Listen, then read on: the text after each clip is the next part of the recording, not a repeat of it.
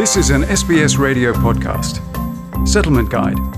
Information, issues and stories about living in Australia.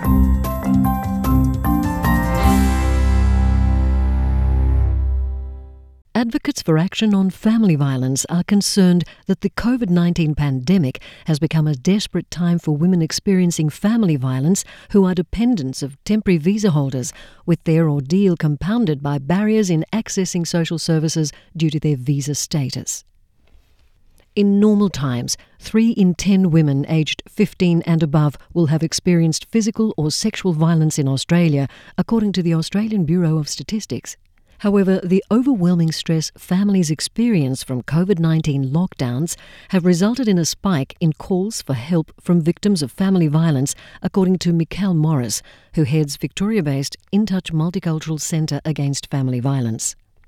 She says the organisation's bilingual case managers and immigration lawyers have been busy providing remote support to more women than usual. Because of the sudden change in employment status for so many people, women on temporary visas lost their jobs, but they're not eligible for Centrelink and they're not eligible for a lot of stimulus packages that the federal government introduced. And so we've got a bunch of women who are experiencing family violence who are in high need. They don't have access to income and they're currently now in fear for their own safety, but fear of where they're going to get money for food and where they're going to get money to pay for the roof over their head. Dr. Ruchita, a case manager at InTouch, says women of refugee and migrant backgrounds are reluctant to seek help due to shame and stigma. She is concerned that many victims are unable to return to their native country because of limited financial means, border closures and fear of being ostracised from their home community. Dr. Ruchita says a client escaped family violence with her 3 children, only to later return to her abuser due to limited financial means to provide for her children. I think she has compromised on her safety, but she wasn't left with any choice. As the only Australian multicultural support agency for family violence with an on-site legal centre, approximately 40% of InTouch clients were on temporary visas in 2018 to 2019. Morris says InTouch has noticed a new pattern in perpetrators using COVID-19 as a weapon against vulnerable women with low English proficiency who are only able to access information from their abusers during the lockdown. So that brings on a lot of need and a lot of anxiety from the individual woman who is just not feeling safe anywhere and anyhow from the physical and emotional and psychological threats previously, but the virus has added that extra layer.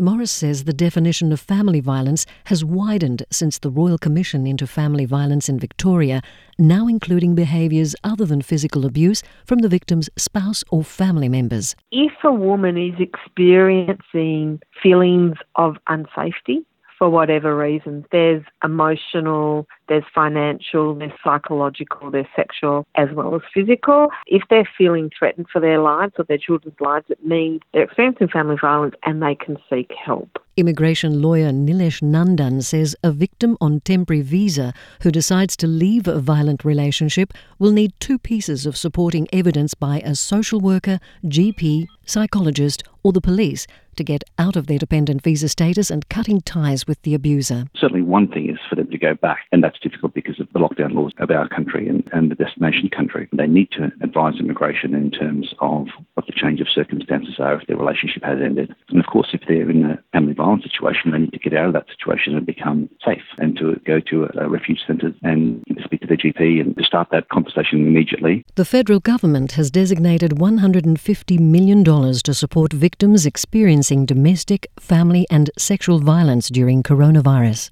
Morris says many women on temporary visas have limited working rights and are ineligible to access basic health, community or social services due to their visa status.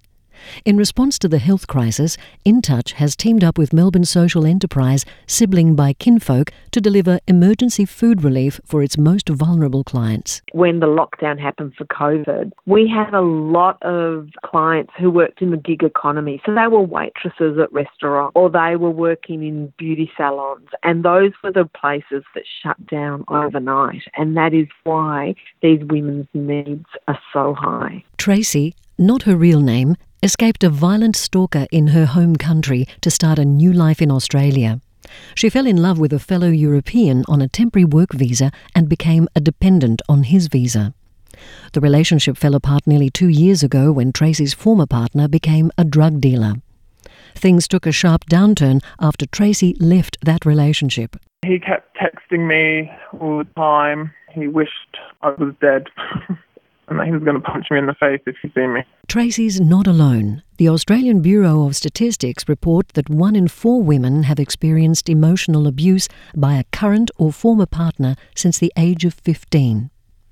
The mental stress Tracy endured for nearly 2 years caused her tremendous fear and anxiety. She works as a carer for vulnerable and disabled children in the Northern Territory, where workers with her skills are hard to find. Despite 5 years on the job, her employer is unable to sponsor Tracy with a work visa. I've set up a whole new life. I've worked hard with these children because they're a government non-profit agency. They said it was too expensive to sponsor me. This means Tracy remains a dependent on her abusive ex-partner's visa and cannot block him completely. He's still selling drugs.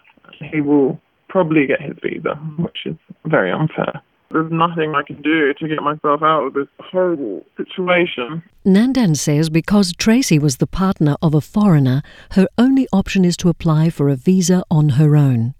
He says many women on temporary visas are caught in similar predicaments after leaving their abusive partners, and once a victim reports a family violence, other than independent criminal action against the offender, there is no immigration relief for victims if their partner is a temporary visa holder. It's extremely common. It gives the offending party in that relationship extreme, unconscionable leverage. In 2015-2016, 529 women on temporary partner visas applied for family violence provisions to gain permanent residency. Over 70% were successful. On the other hand, Nandan is concerned that there is no safety net for victims on a dependent visa as the Migration Act prioritises partner visa applicants. Dependent means they have got no pathway to permanent residency. They've got to jump off that visa, get onto another visa for which they might not be eligible, or they must return. And that's particularly earth-shattering for temporary visa-holding women in Australia. Women on temporary visas have limited options according to Nandan, as applying for a different visa brings new problems. The student visa means that they've got to be a genuine student and they've got to come up with the money to be able to enrol, or in the case where they've got to become the principal applicant in terms of a work visa, they've got to find an employer that's prepared to sponsor them. And that's really, really difficult at the best of times, particularly so in terms of COVID-19 times. He says, out of desperation, many victims on dependent visas end up making other visa applications with no prospects of success. And when they do that, it's problematic, not just for themselves, because at the end of the day they won't get a visa grant, but also for everybody else in Australia who is making applications and who are having their applications delayed because there's such an avalanche of applications being made without prospects. Then it clogs up the tribunals and it clogs up the courts. Morris says In Touch is calling for the government to allow all women who experience family violence in Australia to access safety and support services irrespective of their visa status.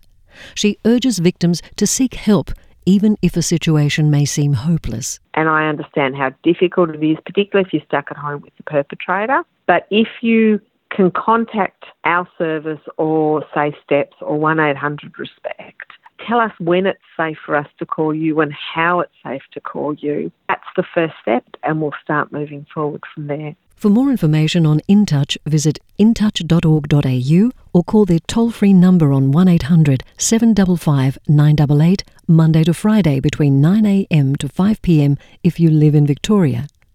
For nationwide support, contact 1-800-RESPECT, the National Sexual Assault, Family and Domestic Violence Counselling line on 1800 737 732 anytime.